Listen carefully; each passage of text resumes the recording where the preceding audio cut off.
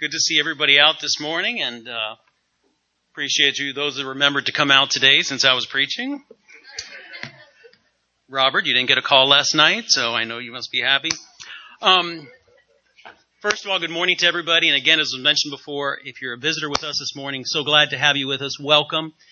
We pray that you will feel welcome here, and that you will find the Word of God taught and try to be lived out. So again, good to have you this morning. A couple weeks ago, Jim had asked me if I would cover the class for him this Sunday because he is elsewhere preaching. And I said, of course, I'd love to. At that time, I didn't realize the text that I had. And then all of a sudden, I look up the text and I'm like, oh my goodness, it's a crucifixion. I mean, of anything. Let me talk about marriage or children. But the crucifixion, I was like, oh my goodness. And yet, as I was sharing with a couple people this morning in class, I now see how there were a couple of things that the Lord was already working on long before Jim had even asked me to speak. And so I'm excited to share this message with you this morning. Before I do get started with that, I have to share with you that it could be a little nerve-wracking because this text is crucial to our faith. And this morning, I really ask that you really listen to this text and what we're going to share about it so that we can really reflect on actually the series that we've been going through on the book of Mark. Everything is leading up to this. Everything completely. Our text this morning is going to be from Matthew chapter 15, verses 21 through 22. Matthew chapter 15, verses 21 through 22. And before we go into it, one of the things that I want you to recognize, maybe when you have your own time to reflect on this scripture, is to realize that so much of this text that we're going to read, so many pieces of it, come right out of the Old Testament. Right out of the Old Testament. Psalms 22, Psalm 69, Psalms 109. So many of these things were talked about and mentioned long before. And basically, this is a story of pretty much a carpenter's son and his ministry. How this ministry changed his nation. And not only changed his nation, but changed the world. A ministry that changed man's relationship with God and God's relationship with us. It was a ministry that only lasted 3 years, and it ended pretty abruptly. To his followers, it was devastating. And the way it ended, at that moment when it ended, or when it ended on this earth physically, probably only God truly knew and understand what was happening completely at that time. And it ended at the cross. The cross is a symbol of Christianity, isn't it? Symbol of Christianity. For many people, it's on the top of a church building as a beacon of hope. For many people, it works as a different symbol. For many people, you wear it maybe on as a piece of jewelry. And for some people, it does have deep meaning. For other people, it's just strictly a symbol. And we have to be so mindful about that. I read one time that a minister went into a jewelry store and someone, of course, the jeweler did not know that he was a minister, and he was looking at the crosses, and the jeweler said, and not meaning to be disrespectful, but he says, "Oh, do you like the crosses? Do you want a plain one or one with the little man on it?" And it may sound funny, but to many people, that's all the cross is a symbol. And yet, the cross has also been used for a lot of things, political and social agendas. And the cross also has come across so offensive to so many people that they don't even want it displayed at all in the public eye. The cross, and I hope you'll bear with me through the end of this lesson, but I want you to listen. The cross is a place of division. From 2,000 years ago, it even defined the time in history. And it all came down to this carpenter's son named Jesus. All came down to the cross.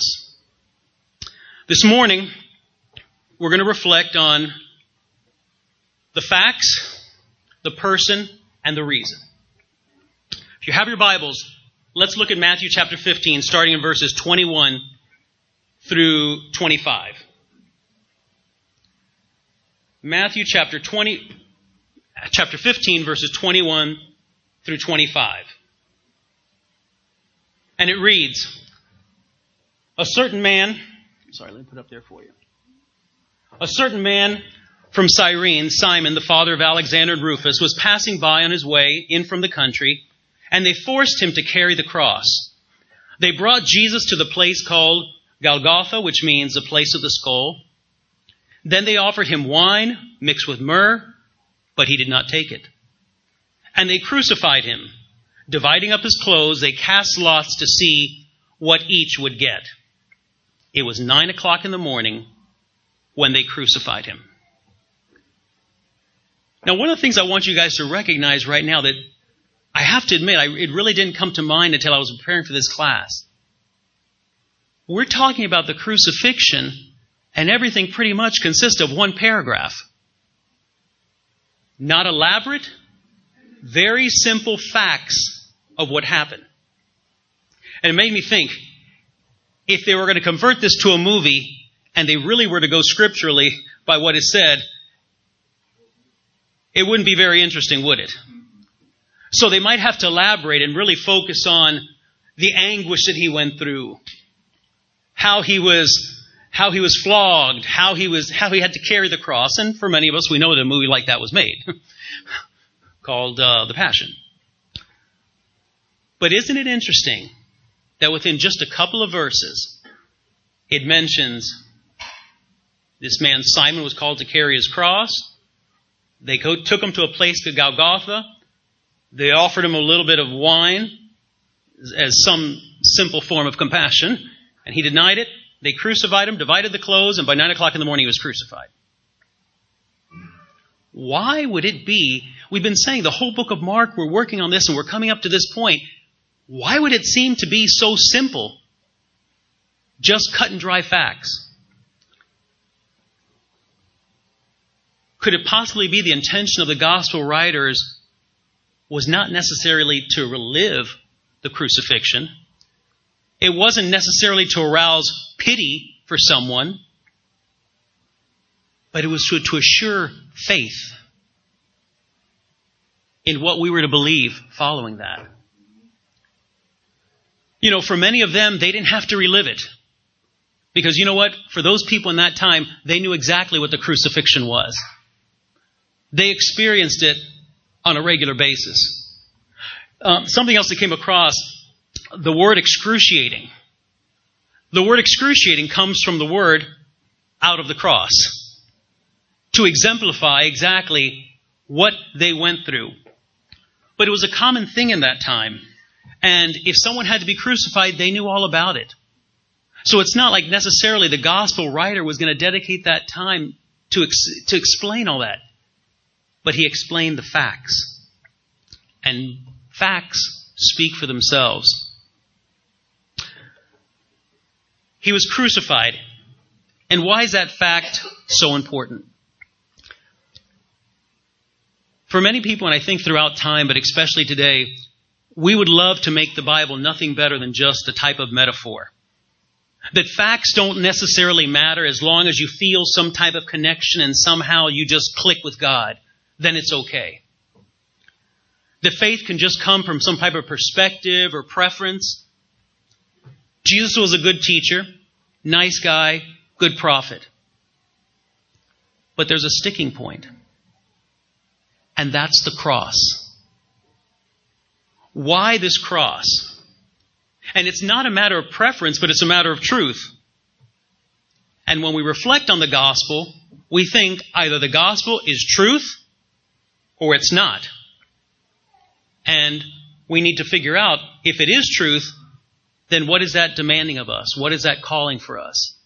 You know, earlier on when I mentioned that I feel that God was laying the groundwork for me to, because, you know, I've been thinking so often, We are so blessed to have so many wonderful Bible classes offered, and we spend time in God's Word, and sometimes we just need to come back to realize what is the core of what we believe in and why. And that's one of the things that we want to address right here when we're talking about the cross. And the cross can really need to be a sticking point. Well, at this point, we're going to go down to the next part, the person and who we're talking about here. Let's go to the next part of the text, Matthew chapter 15 and verses 26 and 27. I'm sorry, Mark chapter 15, verses 26 and 27. The written notice of the charge against him read, "The King of the Jews." They crucified 2 rebels with him, one on his right and one on his left. 6 times, folks, 6 times in this chapter, he's referred to as the King of the Jews. Pilate himself even referred to him as the King of the Jews. And what did Pilate command to have written over the cross? King of the Jews. It's referred to throughout the Scriptures earlier in the week. And again, we're not going to be going to every single text, but earlier in the week, what does the Scripture tell us when he entered into Jerusalem? How was he received? As a king. Blessed is he who comes in the name of the Lord. Laid the palm fronds in front of him, welcomed in as their champion, their king. At his birth, he was called Great, and he shall reign. In Matthew 2, the wise men came to find the king. And how did they know that he was going to be a king? And how did they know about him? Because they knew from the Scripture that had told them before. He had been prophesied about over and over again. You know, it's interesting when we really take time to reflect on the Scriptures, how all of the things were true fulfillments. You know, we were having a discussion not too long ago about, isn't it amazing just how the Scripture said he would have been born in Bethlehem? Where were Joseph and Mary living before he was born?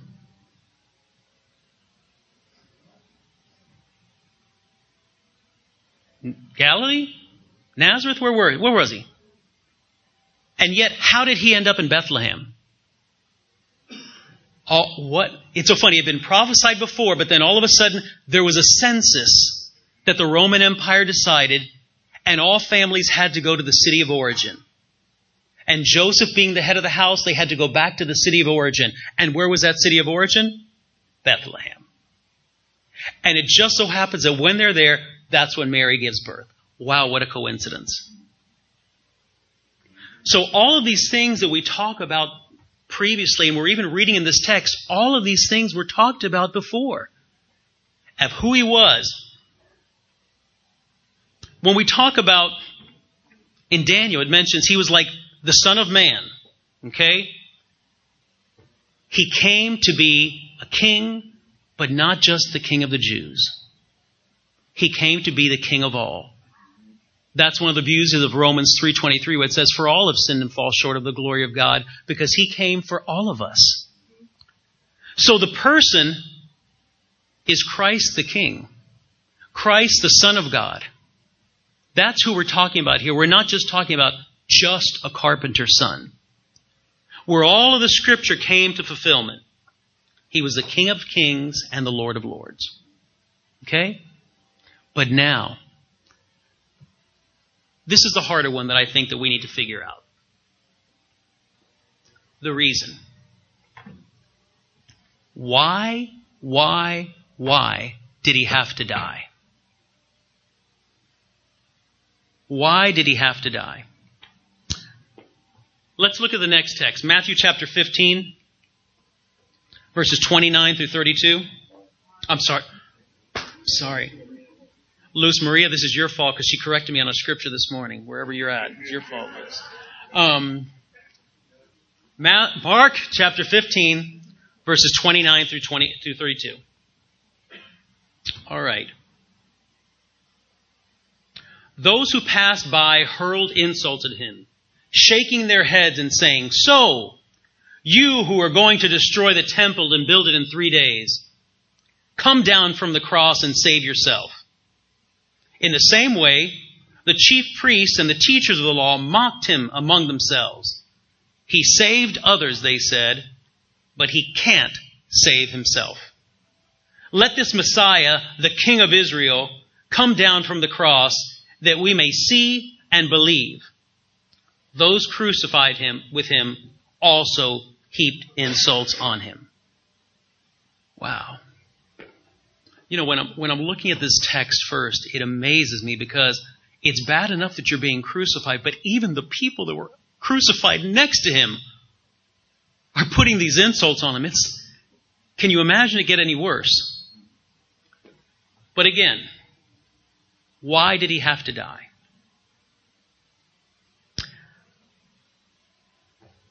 I think if they would have asked themselves one particular question, I think it would have maybe resounded with them and maybe caused a different answer.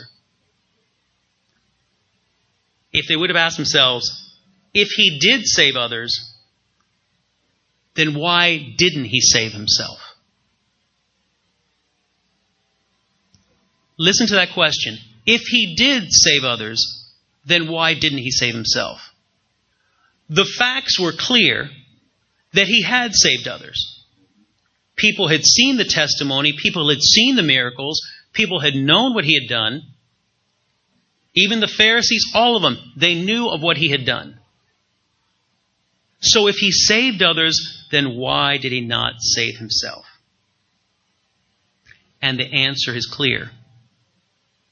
He didn't save himself because he chose to save us. Do you see what I mean now? That besides the fact that this whole series we've been doing leads up to this is a basic class reminding us about why we believe what we believe. Why we call him our Savior. He didn't save himself on that cross so that he could save you and he could save me. If he hadn't died, he wouldn't have saved us. It was for our sake. It was his love for us. I found this reading from a minister out in the Arizona area, in the Phoenix area. I'd like to read it to you. It says, "Those who have grasped the true meaning of the cross and understand that it is not weak or foolish, it is instead the power of God and the wisdom of God. It is the power of God because through the cross, God forever destroyed the kingdom of Satan and broke the grip of sin. It is the wisdom of God because in the cross, God used a tool that neither man nor the devil could ever have foreseen to accomplish salvation for his people." Wow. I really love that, and that's why I wanted to read this quote. That he used a tool that neither man nor the devil could have ever foreseen to accomplish. Do you really even think that the disciples completely understood the magnitude of what was happening? But we do. There's another text I wanted you to look at real quick. 1 Corinthians chapter 1, verse 23. And it states, "But we preach Christ crucified, a stumbling block to Jews and foolishness to the Gentiles."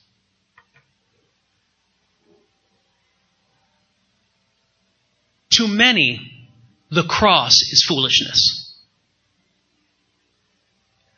This morning when I had decided to select the title of "The Two Sides of the Cross," it's because there are two sides. There's a side of the people that just think it's foolishness, and there's a side to those of us that think is the power of salvation. And it's the same thing it was the day that he was crucified.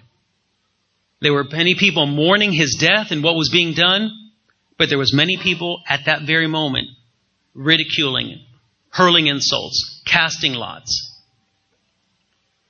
Even on the cross itself, it says there were two thieves crucified there.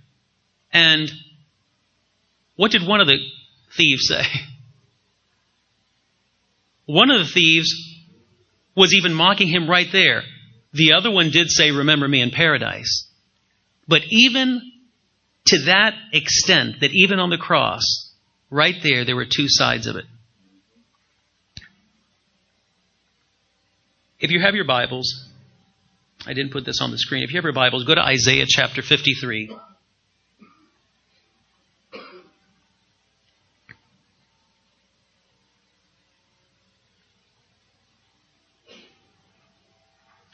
Isaiah chapter 53,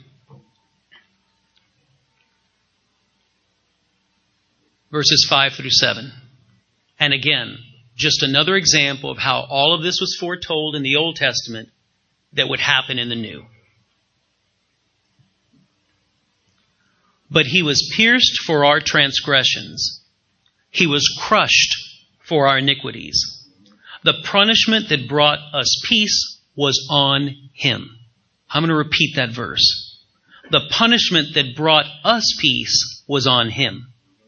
And by his wounds we are healed. We all, like sheep, have gone astray. Each of us has turned to our own way, and the Lord has laid on him the iniquity of us all. He was oppressed and afflicted, yet he did not open his mouth. He was led like a lamb to the slaughter, and as a sheep before its shearer is silent, so he did not open his mouth. Powerful. You know, in hindsight, it's so easy when we're studying the Bible to think, the Jews were just stubborn, silly people. Over and over and over, the Lord would tell them what is going to happen and how it should be. Over and over, he would send prophets. And they still would not listen. As a matter of fact, what would they even do? They would kill those prophets. Over and over, we'll look at the miracles that God performed, even before the time of Jesus in the Old Testament. So many. And we say, goodness, if I would have seen those miracles, of course I would have believed. Really? What makes us think that we can be so different than the people of Israel themselves? This morning in class we were talking about they lived through the plagues. They lived through the parting of the sea. They lived through the pillar, the cloud, the pillar of fire, the manna, the quail. Conquering of Jericho over and over again. And it didn't take them very long just to revert right back to their ways. So what makes us think if we saw something like that we would be different? And I question you on that because so often we feel, Lord, if I just really saw some miraculous sign from you, I would really believe. Not really. Maybe for a short period of time, but not really. We see this here. And the reason I bring this point up is because the Jews, this was written in the Old Testament, we saw it over again. What message do we hear in the New Testament? Does Jesus not present his gospel to us and tell us how and why? This morning we reviewed just the brief facts, the person, and the reason why this has happened. So,